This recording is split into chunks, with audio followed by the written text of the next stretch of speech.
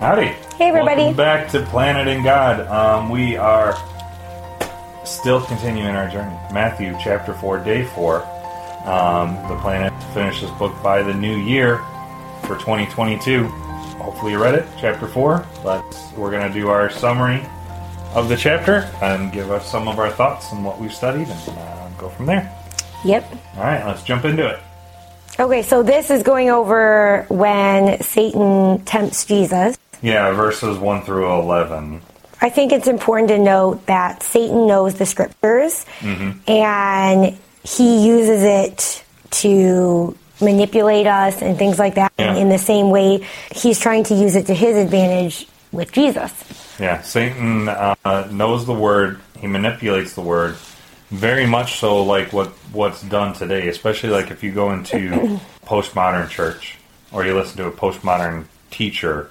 They do the same thing. They take the word, the Bible, what it says. They twist it. They take it out of context. Something to make it fit whatever they're trying to. Yeah. They take what it says and puts their context or whatever they're trying to gain from it. I like. We've got a mutual friend at our church, Bill. He takes the thing that if you want to make the Bible say yellow dump truck, you can make it say yellow dump truck. And that's what a lot of people do. That's essentially what Satan does to Jesus. He takes the word, he tries to make it say yellow dump truck. I mean, you can even see that within the very beginning of the Bible where he's tempting Eve, right? Right. And what's very interesting, when you look at this, what he does to Jesus, he does a similar thing to Eve. And the book of, I think it's... yes, he uses the same tactics. That's what you're getting at? Yes. Yeah. 1 John, calls them out as the lust of the flesh, the lust of the eyes, and the pride of life. We see that in the garden. We see that here with Jesus. And John puts names to them in 1 John. Yep. And it's very... When I learned that was so fascinating. I think that was one of my very first sermons, actually, was going over how that linked together. Well, I know you taught it in Awana. I taught it in Awana, and then I taught it as a sermon on one of our Wednesday nights. Yeah. Yeah, so that was... it's very eye-opening. Yeah, it was really... I enjoyed that one a lot. Yeah, that's cool. But yeah, Satan uses the same tactics as he's always done. He still uses these same tactics today. The problem is we are still sinful and we fall for them. Easy. The thing to point out about this section, again, you have God's purpose and Satan's purpose. God's purpose, we see that at the beginning. Then Jesus was led by the Spirit in the wilderness. So that's God showing his purpose, and that is to show that Jesus is the sinless Son of God, that he is sinless. And then Satan's purpose is to disqualify Jesus from fulfilling God's plan. However, he doesn't. He is found to be tempted, and each attempt that Satan tries to throw at him, Jesus responds with Scripture and the correct understanding of Scripture and how to respond to the devil and his tactics. So one of the things when we reading verse 8 says, again, the devil took him up on an exceedingly high mountain and showed him all the kingdoms of the world and their glory. And I just thought this was kind of neat, that there is a glory to the kingdoms that we have in the world. Oh, yeah, there totally is. Not a godly glory, but it's man's glory. Yes. So it's a good thing to note, and I think that we lose sight of that sometimes, or maybe we misplace it. Yeah, you get that a lot. You see people that they love living in the city because it looks pretty, and you got the cityscapes. And then we're like the complete opposite. We bought a place out in the country because we want to step outside and see God's glory, God's creation, not what man has created. But there is a certain beauty of man's creation. Of course. I mean, we are creative beings. He made us that way. And so I think it is beautiful to a certain extent. Right. I prefer land and mountains and trees and things like that. But it is still beautiful. Architecture is so, it's nice. It's, but it is important to note, that's again placing the glory where it should be. Right. And that's what Jesus does. He responds, "You shall worship the Lord your God alone, and Him alone you shall serve." Right, showing a proper view of what man's glory is, no matter what it is, be it the cityscapes, be it art, be it music, be it medical, even. Right, You look at modern medicine, and modern medicine is very much the glory of man. Look what I did. I created XYZ medication that can heal you.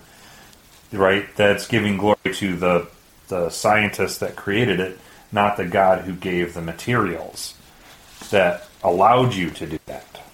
So it's making sure you have, as what Jesus did, have the right context of where the glory should be.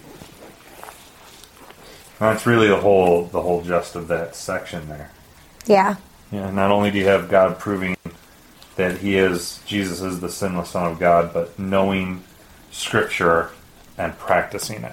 Right, using that Scripture to fight your battles. Yeah. So, what is it? The Word of God is the only defensive. Yes, the sword of the sword. So it's everything else is offensive, and this is defensive. Is other way around? Oh, see, I don't do football, and that's my brain thinks football when I think offensive, defensive. You attack with. Okay, well, whatever it is, this is the only thing that we have that is in that category. Yeah. So, I did like to verse 11. Says, then the devil left him, and behold, angels came and ministered to him. And so this is something, right? This is a job that the angels have. They minister to the Lord. Yes. And so not only do they minister to the Lord, I think that they also minister to us. Yes. Because we can see that they work with the Lord in that way. And if that's one of their jobs, I think they also, do that with us too and encourage. And this isn't the only time that they minister to him as right. well. We see that at the end of Jesus' life when he's in the Garden of Gethsemane. Yep. They're ministering to him again. Yeah. So I think not that we shouldn't place the angels at a higher level, but that God gave them a purpose, right? And their purpose this is one of their purposes, and so I just thought that was cool to look at. Mm-hmm. Next section is what? 13 through 16, or 12 through 16, I should say, when you have Jesus starting his ministry. Again, verses 14 through 16, you have the prophet being mentioned, and then prophecies that are specifically mentioned. There's two of them. Verse 15 calls out to Isaiah 9, 1 and 2, and verse 16 calls out to Isaiah 42, 7. So prophecy is being fulfilled.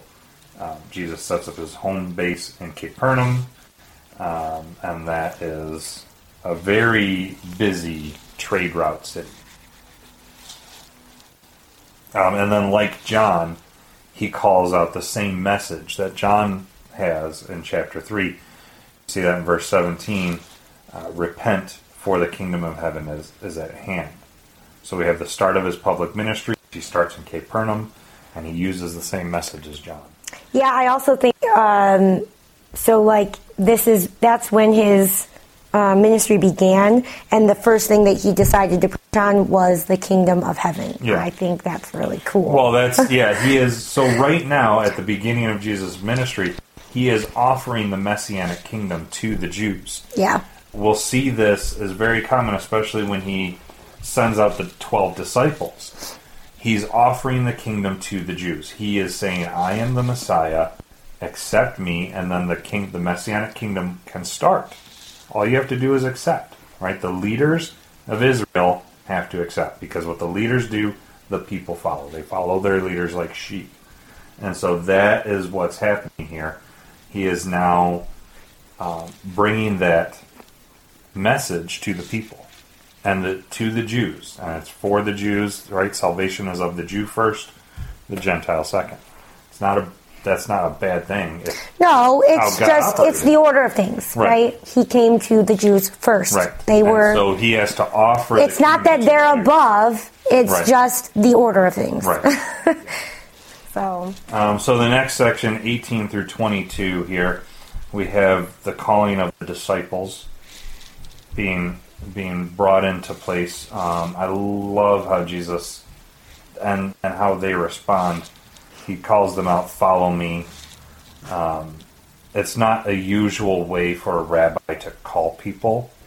Usually the people follow the rabbi around and then they beg and they plead and they ask the rabbi, let me follow you.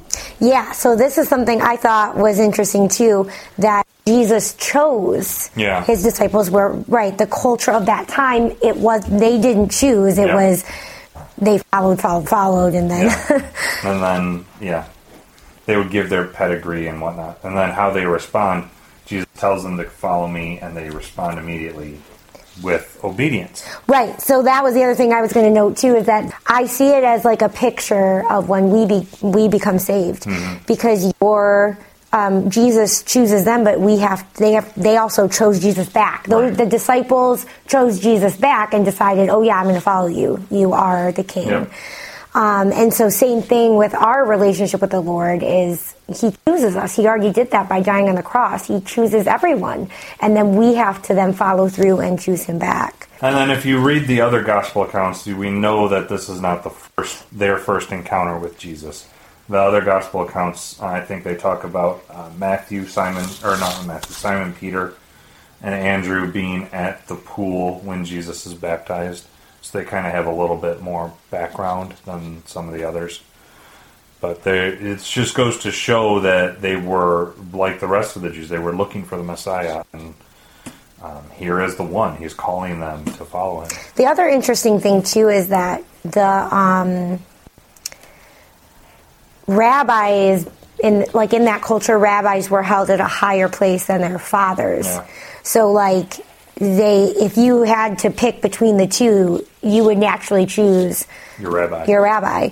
And so, how it's a good example for us right now too, because we should choose Jesus over everything, because that's some things I didn't know until recently. So I just think that's really interesting, and different, that I didn't realize. What else? Anything else? Not for that section. The next part that I break up is 23 through the end, 23 through 25. And that is the beginning of Jesus' preaching ministry, his first preaching tour, if you will. He goes throughout all Galilee. He goes to different places, that is the synagogues. Okay, so I had a weird question about that, because...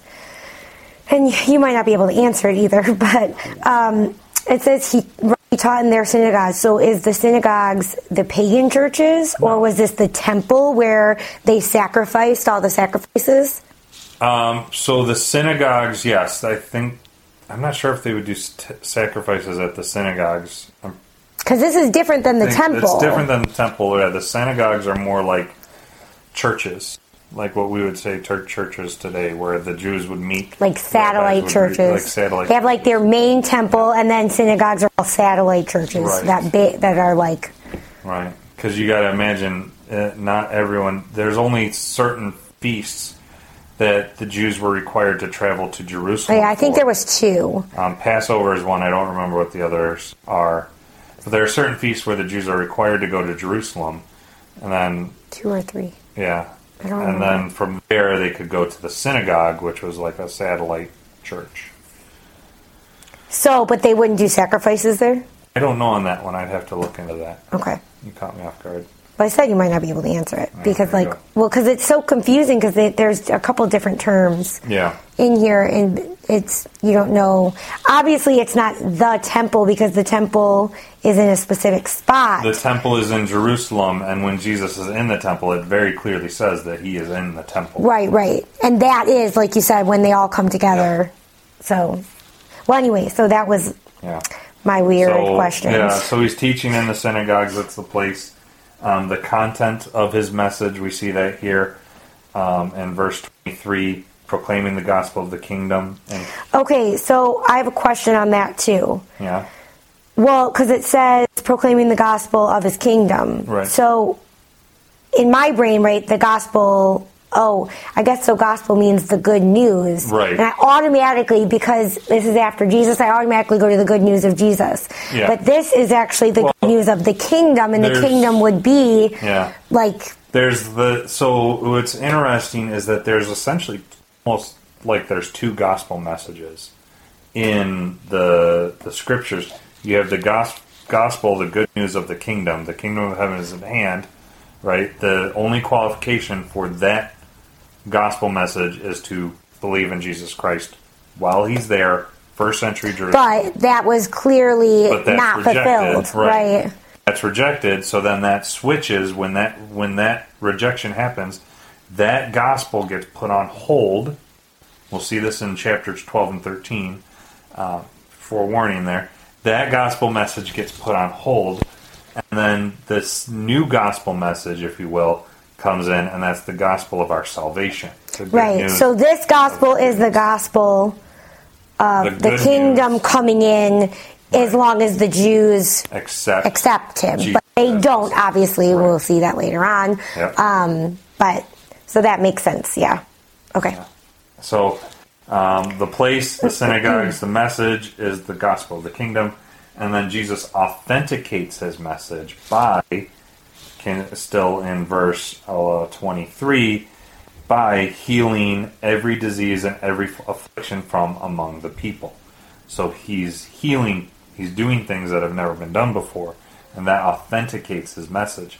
Should authenticate his message. Should ring in their heads, hey, there's something different about this guy because he's able to do this. He's able Right. to heal.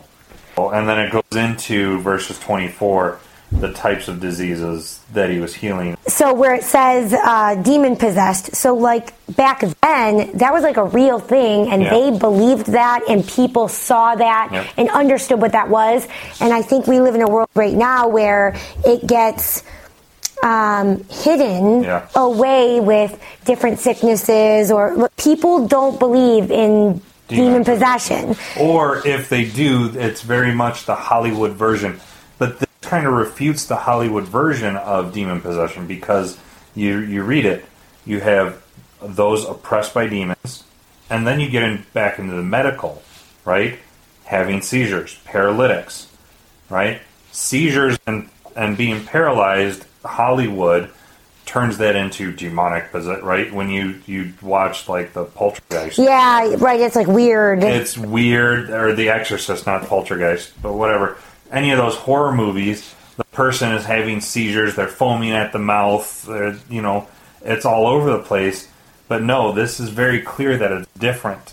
They know the difference between a demonic oppression and a medical condition. Yeah, and I just find that fascinating because, like I said, in our world now, it's so different, and like nobody would really understand that. And Yeah. I don't know. I just think it's interesting. It's that, something that we've kind of lost over the years, Yes. and watered down, and I know but they totally, in this time, Right. understood what it was, because even throughout the rest of the book, we're going to see, Yeah, oh yeah. That's the primary reason that Jesus is rejected is because of stuff like this. Yep. So And then we get the result of it, and the result being a great crowd follows him from Galilee and Decapolis. The Decapolis being an area of Judea of 10 cities. Decapolis, 10. And Deca is 10.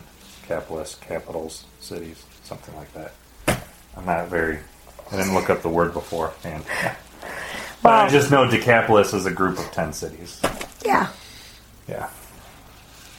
So yeah, anything else? That is it. So we have the Messiah. His ministry has begun. His first preaching tour is over, if you will. And he's starting to get famous, gather crowds.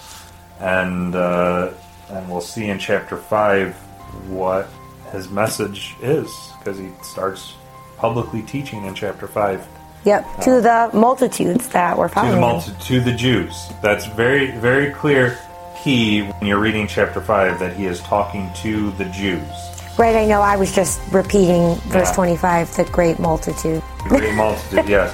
But what I'm trying to say is the great multitude is the Jewish multitude. Yeah. So, which plays very much of the importance of chapter 5, 6, and 7. Yeah. All right, guys. Cool, We'll that's see it. you tomorrow for chapter 5. Chapter 5. Bye.